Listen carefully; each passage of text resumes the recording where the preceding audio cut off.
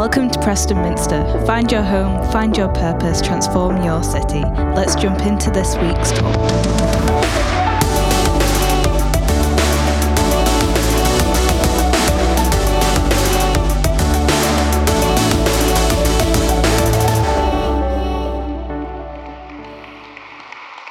So, we're going to have a little chat. So, 4 years ago, we rocked up in Preston. What are your memories of that time? And like, most of these people weren't part of the story 4 years ago. No. There's only a handful of us. So, yeah, tell me your memories and your reflections of that time together. I was just reflecting how amazing it is sitting with you now and worshipping and the sound of this congregation filling this space. Because when we first arrived, Sam and Hannah came first. They were the pioneers that arrived in the north in April time, and we joined them all a bit later in the summer. And I remember those early days of us all thinking, this is the first HDB plant into the northwest. What are we doing? What's it going to be like? And we met in your home, Sam and Hannah, and we worshipped and we filled that space. We were filled with a little bit of intrepidation. And I think I want to just sort of honor Sam and Hannah because you were homeschooling 5 kids. You had all of us in your home continually, and we were dreaming beautiful dreams of what God wants to do, not just in Preston, but across the northwest. There are some extraordinary churches, aren't there, across the northwest, and we wanted to play our part. So I have such precious memories of just doing a lot of family vibe stuff together, didn't we? Absolutely. It was such like a small few of us, filled with faith and hope and prayer. And it's amazing to see what it's become and what it's becoming, which is amazing. And and then 6 months in, something interesting happened, didn't it? Yeah, well, Bojo got on the mic and said, national lockdown #1. And I remember us being sat with Steve and Lucinda and you guys, Beps and Ed and a few of us, and we just prayed and we said, tomorrow the country's going to be closed. And we prayed and said, God, who is going to be grieving the most? We want to get alongside them. So it was against the clock. We had 12 hours. So me and Nev and Jason literally ran around Preston. We went to the local authority, the housing, we went down to the nursery down there, to Foxton Centre, and we said, whatever you guys, because remember, we had just launched a church. There was hardly any of us. I think you guys had madly rocked up, hadn't you, to that point? So we were like, but the beautiful thing was Sam's focus wasn't, oh my goodness, what's going to happen to our services? The focus was, how do we bless this city? Yeah. This is what we're here for. So I remember we said that to Preston Local Authority, we said to Foxton Centre, we said to that nursery, whatever you need, we will provide. We will do it. And we really felt God say to us, the storehouses of heaven are not constrained. The storehouses of heaven are not limited. And then, Tim, the funniest story.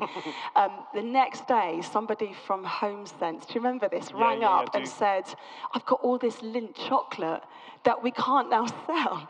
Do you guys want it? And we were like, yeah, we'll have it. So we had something like 800 Lindt chocolate bunnies. That was the first thing we gathered as a church. And then in the middle of the night, me and Jason went, oh no, we've got underfloor heating at Preston Minster. So we both drove quickly to the church to check that these Lindt bunnies had not become like a chocolate thing. But it went from there, God providing for us. We worked with Fulwood FM and other churches, and then we just distributed that. Pizzas, food. I remember us putting food in buckets. People were putting their buckets out of their windows. Our teams were putting food in there. They were pulling the buckets up. It was just an incredible time. Yeah. We had we had shopping trolleys in here. We had so many loo rolls on this stage. It was amazing. Your kids and my kids didn't. They socially distanced and built toilet roll forts. Yeah. So it was a painful time for many of us and for our city.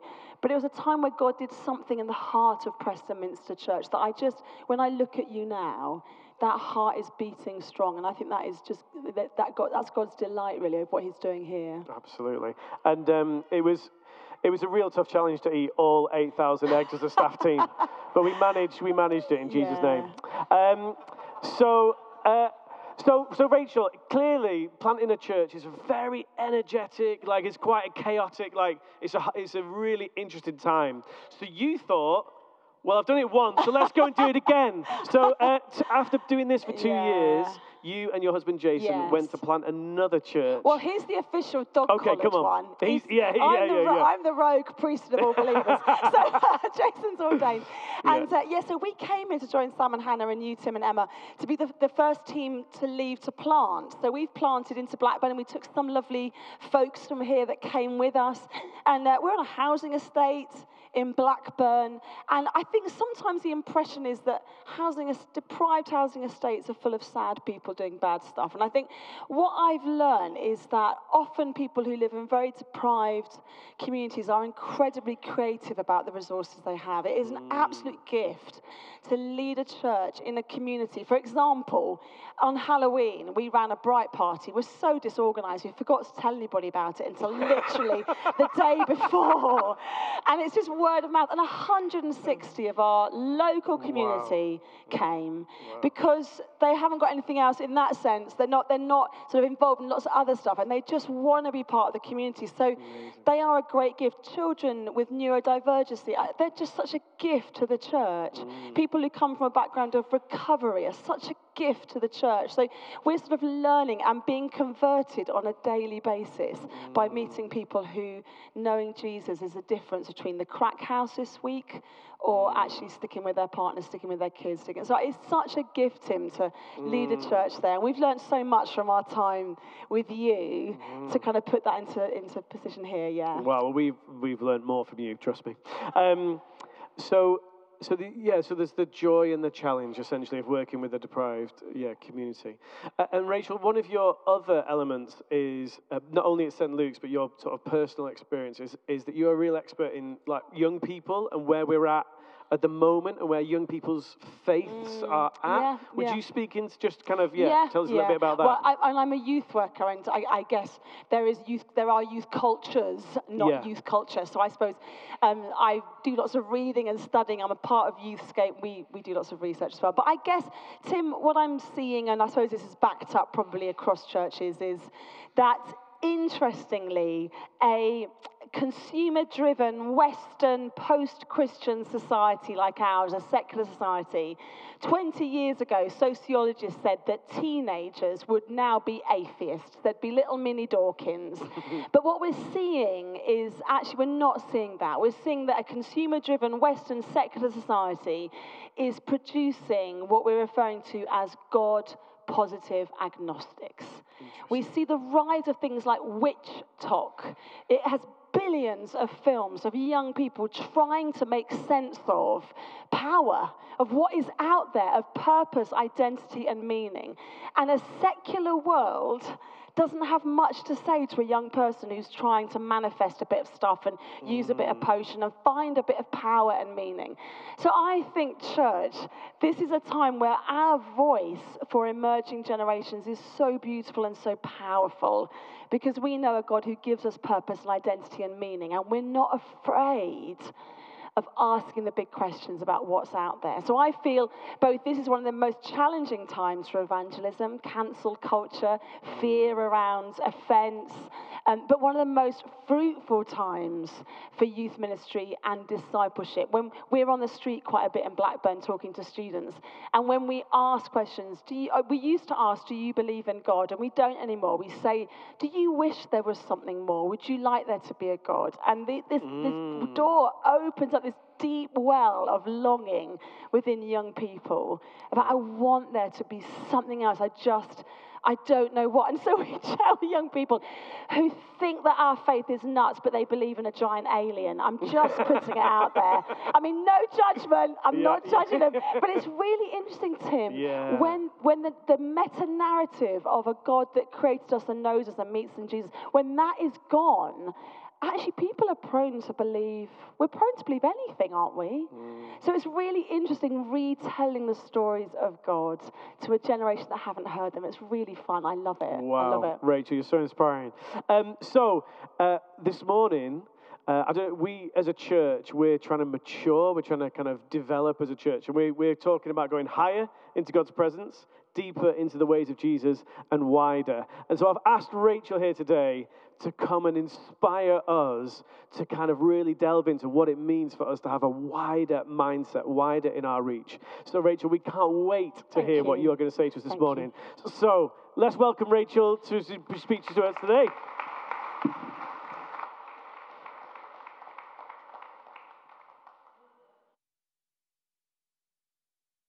Brilliant, brilliant. If I could have the mic a little louder on the stage, that would be amazing. Brilliant. So in 1920s, in a place called Hawthorne in Chicago, some very important people carrying flip charts rocked up to a factory to observe what was going on, to try and increase productivity. And they turned the lights up, and productivity increased. And when they left, they turned the lights down, and sure enough, productivity decreased. Point from this amazing experiment in 1920? Well, it is that if you turn the lights up, there is more productivity. People do better, they do more. Except after a couple of weeks, the productivity levels went back down to what they were. And the new thought was, actually, it's being observed that increased people's productivity. Now, I don't know what you feel. Yes, your reaction is my reaction. I don't know what you feel about that. The thought of being watched is not a comfortable thought, is it? Because we do act differently when we feel that people are paying attention. Maybe positively when the teacher comes and stands behind you when you were in school and just gently puts their hand on your shoulder and you just do a little bit better. Or maybe negatively, that sense of somebody always trying to catch you out. I don't know if James Cooley is here this morning. Don't get me started on how amazing James, Sarah, and Louis are. James is the headmaster of my little 5-year-old's school. And Thomas, my son, struggles a bit with reading and writing. So occasionally, I get to go in and listen to him reading. And the thing is, I find it very hard to stand still and sit still. And when I go into school to watch my son reading, I get this really fizzy energy inside me. So by the time I get into the space where I'm supposed to be watching him, I'm like fizzing with, "Hi, it's me, Thomas." And Thomas clocks me watching him, and he absolutely beams. And he cannot read anything because he's so excited that I'm looking at him and he's looking at me, and we get nothing done. We're completely unproductive, but it's a wonderful moment. He's fizzing, I'm fizzing. I wonder how you feel that God sees you. I wonder what that thought feels like for you, that God pays attention to you. He observes you. He sees you. And how you answer that question, how does God see you, will affect how you show up in your life, won't it? It'll affect how you are in this gathering here.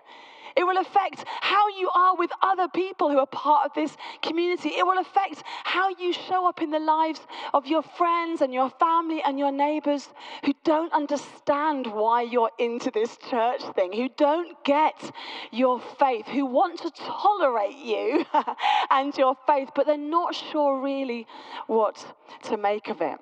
And what I thought I'd do in this little standalone talk today is to furnish your imagination, to flood some light onto your wonderful internal imagination, that God gift that He's given you. And I'm going to use a very familiar story. It's the story of the lost sheep. And before we get into it, have you guys seen on social media or the news today that photo of that really big, hairy, fat sheep? Because where is it? There's this sheep that's gone missing for 2 years somewhere. I don't know where it is in the world. I should have fact-checked, shouldn't I? And it's gone missing for 2 years. And these burly farmers found it. And it is enormous. Like its wool has grown so thick. But we were told by Kate Adey this morning, she is a very happy sheep. And then Radio 4 have called her Fiona, as only Radio 4 would do. So, Luke chapter 15. If you've got your Bibles, I'd love you to take a look at Luke chapter 15 with me. Because this is God in action. This is how God sees you and sees me and sees everybody in our community. So I'm going to read to you from Luke chapter 15, verse 1 to verse 7. Now the tax collectors and the sinners were all drawing near to him. And the Pharisees and the scribes grumbled. I think it's just worth a pause there. I love how Luke puts it, isn't it? Everybody that needs Jesus are getting close to listen. And who's murmuring and mumbling and grumbling about it? It's the people that should know that this is the most important thing ever. And Luke just sets the two, not against each other, but he says, look, when Jesus speaks, look who comes close. Look who comes close. And look who gets a bit peed off. It's really interesting, isn't it? It's really interesting. So that's my first little thought as I challenge you with a wider thing. As you grow in depth, grow in confidence of what Christ has done on the cross for you, as you grow in courage to live that out, to embody that, pay attention to who listens. And then pay attention to where the Pharisaical spirit sometimes in us goes, whoa, wait a minute. Have they done alpha? They're at the front doing something. Have they prayed the prayer properly yet? Just pay attention to that, because when Jesus speaks, those that need him most listen. So good. So let's get back to the passage. Chapter 15, verse 3. Verse 2, and the Pharisees and the scribes grumbled, saying, this man receives sinners and eats with them. So Jesus told them this parable. Who of you, having 100 sheep, if he has lost one of them, does not leave the 99 in the open country and go after the one that is lost until he finds it? And when he has found it, he lays it on his shoulders, rejoicing. And when he comes home, he calls together his friends and his neighbors, saying to them, rejoice with me, for I have found my sheep that was lost. I found Fiona. Just so, I tell you, there will be more joy in heaven over one sinner who repents than over 99 righteous persons who need no repentance. And if you've got your Bibles in front of you, or scroll down, you'll see the next story Jesus tells is a story of the lost coin. The woman who loses a coin from her headdress, and she cleans the whole house until she finds it, and she celebrates. And then the next story of that is a story of the prodigal son, the father who's waiting for his son to come home. And Jesus is painting using these stories, painting vibrant pictures of what God's heart is like for those who need him most. These are powerful stories, and I really would like to use these to present to you 5 ideas that as you as a church think about what does it look like for us to go wider. There's going to be a time where you're going to need to talk about what in detail are we going to do?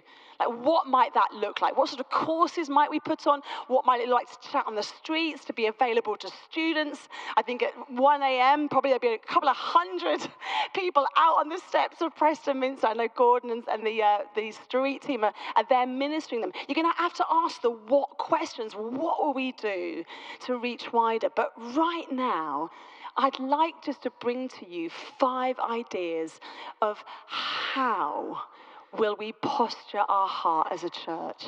How will we respond individually, as families, as couples, as church? What's the 5 hows? Like, how will we have our heart towards those that Jesus is searching? He is already searching for them.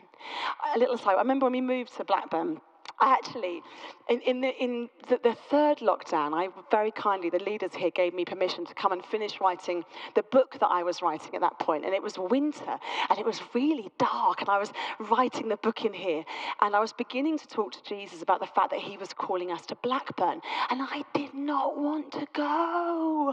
I like Preston. At that stage, it had Top Shop, and it had like coffee coffee shops like Rise and Jonas and Holy Grounds. And when I went to Blackburn, this Starbucks was closing. You know, it was just really bleak and dark time in my life. And I didn't want to go to Blackburn. Our children are adopted. They'd settled in really well here. I didn't want to uproot them again and go somewhere else.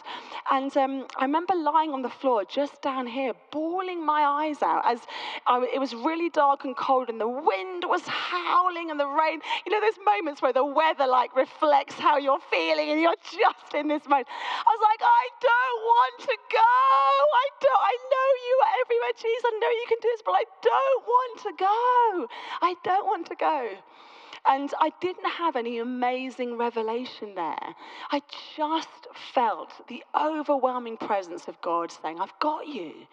I've got this. And I made a decision that I was going to start once a week when I was allowed to, driving to Blackburn and praying. And what happened for me wasn't that God suddenly gave me ideas of what we would do to reach this community, of what we would do to feel settled and safe. He changed my heart. He gave me a different heart posture. You are going to have to answer the what questions. You are going to have to come up with some ideas. But I wonder if this morning what Jesus wants to do is reveal to you his heart for you and his heart for those who don't know him yet, and do something brilliant with that. Okay, so here are the 5 thoughts then. Number one, the first posture is sincere urgency, and they're going to come up on the screen. Sincere urgency. What I find interesting about this story, this passage, is that there is no mention of the sheep being asked to be found. The sheep does not send up an SOS. Please come and find me.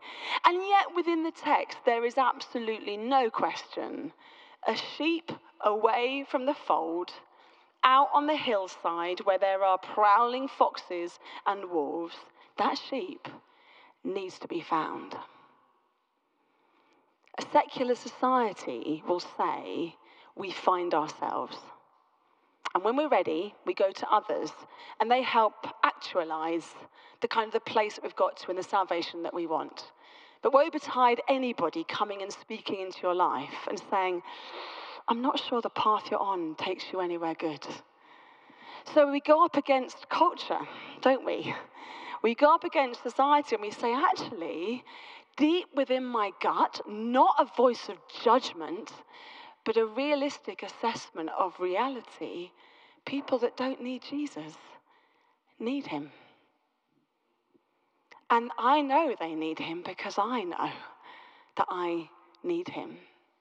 And sometimes I think the urgency in the church, maybe one of the reasons why our generation of leaders possibly have been, or the generation before us maybe, but where sometimes we don't hear quite so much of the urgency of the gospel is because sometimes we've inherited a really toxic thing. Get out there, scalp hunt, answer every question, fight Jesus' corner because he needs you, he's not big enough on his own. And we've inherited an urgency that's fear-driven. And it's just about getting bums on seat. And we want to reject that, don't we? Absolutely. But I love the idea of sincere urgency, like a focus. Like, I know how much daily I need Jesus to save my life. I can take you back to a time when I was 19 and Jesus did something amazing in my life. And I think there and then I gave myself fully for him.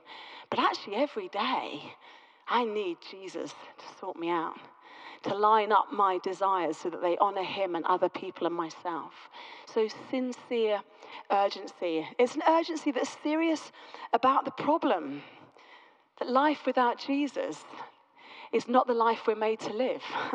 And it's serious about the power. You and I might be the one that invite a friend to Alpha or share about the hope within us, but it's Christ's power that saves. Not us, not our clever ideas. So sincere urgency. Number 2, I think what we see in these stories is relentless love, isn't it? So in the story of the shepherd doesn't say, oh, flipping Fiona's wandered off again. Who can I get to go and find her? She's bound to be stuck somewhere. And, no, he goes himself. And I don't know if anyone else clocked this. I was reading it again a couple of days ago, and I hadn't clocked that Luke says the shepherd leaves the 99 in the open country. I used to always imagine he'd like locked them down in front of Netflix, locked the door, I'll be back in a minute. But they're on the open country. You know, they're kind of, you know, they're going to need him as well at some point. But he goes after the one who's entirely alone. He goes himself. The woman in the story of the coins, she doesn't go and get a neighbor to go and look for the coins. She does it herself. The story of the prodigal son, the father stands with his eyes on the horizon, waiting for his son. This is how God loves you. He comes looking for you himself. He knows where you are. He knows your heart language. He knows how to tell you, I know what's going on for you. Relentless love. And what I find quite interesting in these stories is that there's no question that God doesn't know where we are. So if you take the example of the sheep, so the sheep wanders off, the shepherd goes looking. We've seen the dramas in kids' church. The shepherd is looking under the hedge. Is it there? No. He's looking in the bucket. Is it there? No. And eventually finds a sheep, which is brilliant. That's wonderful. Except the reality is Jesus doesn't come into your life and go, are you in the wardrobe? No. Are you behind the cart? No. He knows where you are, doesn't he? I mean, the very definition of something being lost means that we don't know where it is. But Jesus has always known where you are, hasn't he? Jesus always is. And the folks that he is going to be bringing home and into this community, he already knows where they are. He knows what's going on for them right now. As an adoptive parent, one of the thoughts that slightly blows my mind is sometimes I look at my calendar and I think, that's the date my daughter was born. I didn't even know she existed then. And I look at what I was doing that day. So one of the big ones for me is that on the day that our daughter Daisy was born, we were holding for Jason a Star Wars and cowboy themed party for his birthday. And anyone that knows Jason will know that is the perfect mashup, Star Wars, sci-fi and cowboys. Like that's what we were doing the day that this little girl that's has changed our life forever. We weren't there when she was born, but Jesus was. Like Jesus was there way before she came home to us. And that is a beautiful thing. As folks come and join your community here, Jesus is with them and knows them way before they ever come and join your community. They are so precious. They are so loved. The relentless love of God. Because the whole point is not what we can do to find God. It's all about what God does to find us. Because that's what love does. So, sincere urgency, relentless love. The third one, boundless joy. The heart posture of boundless joy. Does the thought of sharing Jesus with complete strangers or friends fill you with boundless joy? Probably not. It might do. It might do. It might do. If you're a little bit of an extrovert like me that loves new people, I love new people. When we moved into the vicarage, the house opposite us, this lovely guy was out the front. He mends cars, mending all these cars. He's got a few kids. Lots of different folks live in this house. And I went and got chatting to him the first day that we arrived. And I introduced myself. He said, oh, hi, I'm Mark. And this is Mark's way of rolling. He sort of announces stuff. So I was like, hi, Mark. Me and the family, we've just moved next door. I didn't even get a chance to say anything about Jesus or God or anything. And he was like, oh, I'm glad you moved in. I just need you to know I hate religious people. And I said, Mark, it's your lucky day. We are so religious. We're like off the scale. You've never met people as religious as we are, Mark. I love that. I love that. But boundless joy is just that wonderful sense that the shepherd has that he's going to find this sheep and he's going to bring this sheep home. That's why he goes looking. Scripture tells us in Hebrews 12:2 that for the joy set before him, Jesus endured the cross, scorning his shame, because he knew that it would bring you home. He knew that hanging on the cross, the work on the cross, would bring you home. You were his joy as he hung on the cross. So as we begin to share with our friends, our neighbors, and it is challenging, let's not pretend, it is tough, but there's a boundless joy knowing I'm sharing with you something that is giving the heart of God so much joy. God delights over you. God sings over you. He delights over your friends. He sings over your community. And I found, being part of the team that leads at St. Luke's Blackburn, where a lot of our folks that come are in recovery programs. A lot of our folks that come are not churchy people. I love that. But I receive so much joy from seeing what Jesus does in their life and how bold they are and trusting him when everyone else in their life has abused them, let them down, hurt them. I think, wow. That trust you have in God, it fills me with so much joy. So a heart posture of joy. So when Tim comes to you and David comes to you and says, church plant, street teams.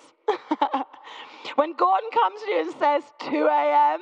out the front of Preston Minster, I wonder what might spark joy in you. The call, yeah, Jesus, let me be where you are doing some amazing stuff and bringing people home. And 2 last thoughts for you. Costly vulnerability. The shepherd is expected to defend his sheep against threat and danger, and in venturing out, who knows what he will find. The prodigal father, the father welcoming the son back, he stands there prepared to take the shame of the community on him to welcome his son home. It's a vulnerable thing to share Jesus because people might say, nah. And that's hard for us to hear, isn't it? It's really hard. People might say, no, I don't want anything to do with your God. I don't think anything to do with you. And there's a vulnerable humility, a humbleness in our posture that says, okay, that's okay. But I want you to know whenever you want to chat, I'm here for you. And we have had in Blackburn where people spitting at us and we go away and we think, okay, was there something we did there that actually was a bit unhelpful? Was the way that we approached somebody unhelpful? Or is it maybe that sometimes for some folks, Jesus is on their case? He's already doing stuff in them. And we want to just be present, being there, ready, in case they need to chat. So kind of a position of vulnerability. That's not the same as being a walkover, guys. That's not the same as saying somebody can be abusive or verbally abusive and I have to just take it. And for those of us who've experienced abuse in our life, that's really important to remind ourselves that.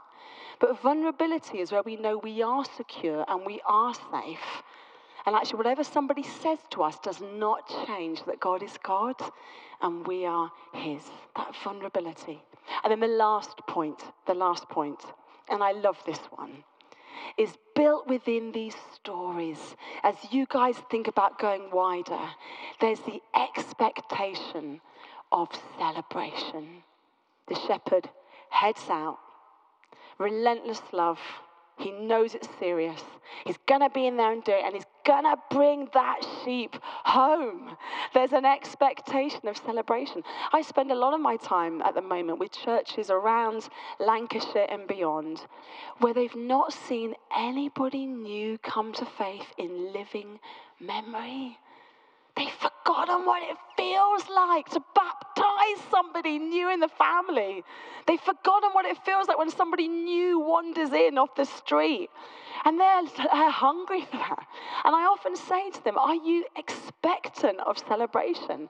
Or would that person take you so by surprise, you would be so weird with them? Because you're just like, what? New person siren, alert. You know, is there an expectation? That's what I love about the leadership here, the way Dave and Tim lead. There is built into your DNA a preference, may I dare say it, a preference for those that have just come in.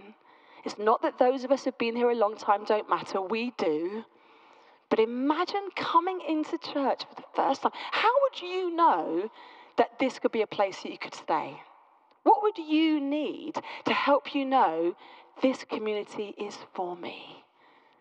And that beautiful thing with Thomas about lighting up when we see him. At St. Luke's, the only thing we have for our welcome team, as well as the fact that we DBS check everybody to keep everybody safe, but our main criteria for our welcome team is they've got to be people that light up when they see people. So that when someone comes to St. Luke's, particularly from our community where they feel so invisible and forgotten and nobody cares, we want someone to look at them and light up when they see them. So if you come to St. Luke's, the first person that will light up when they see you, there's two guys, Jay and Craig, covered in tattoos, and they will be there with big, like these massive high-vis jackets, and they will be welcoming you through those first gates. And then the next person is Yvonne. She's 83. She's from South Africa. And we've told her hugs need to last no more than 3 seconds because it would border on some safeguarding.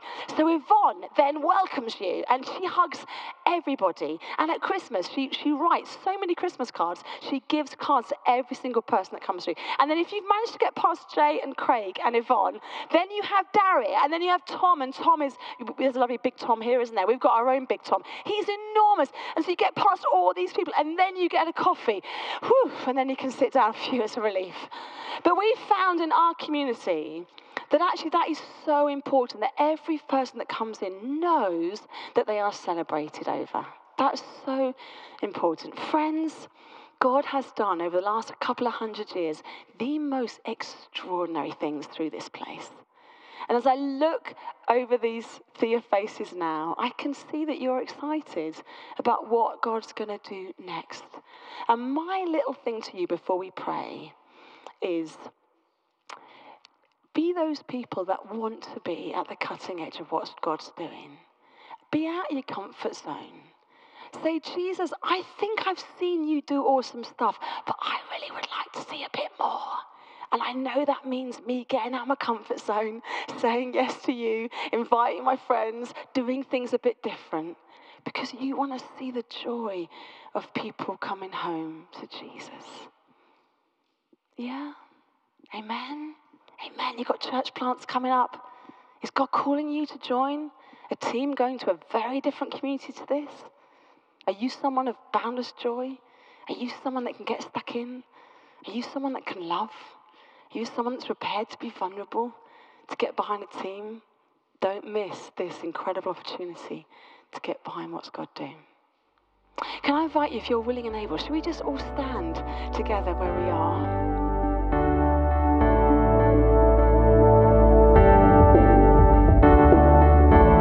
Thanks for listening. Follow us on social media. See you next week.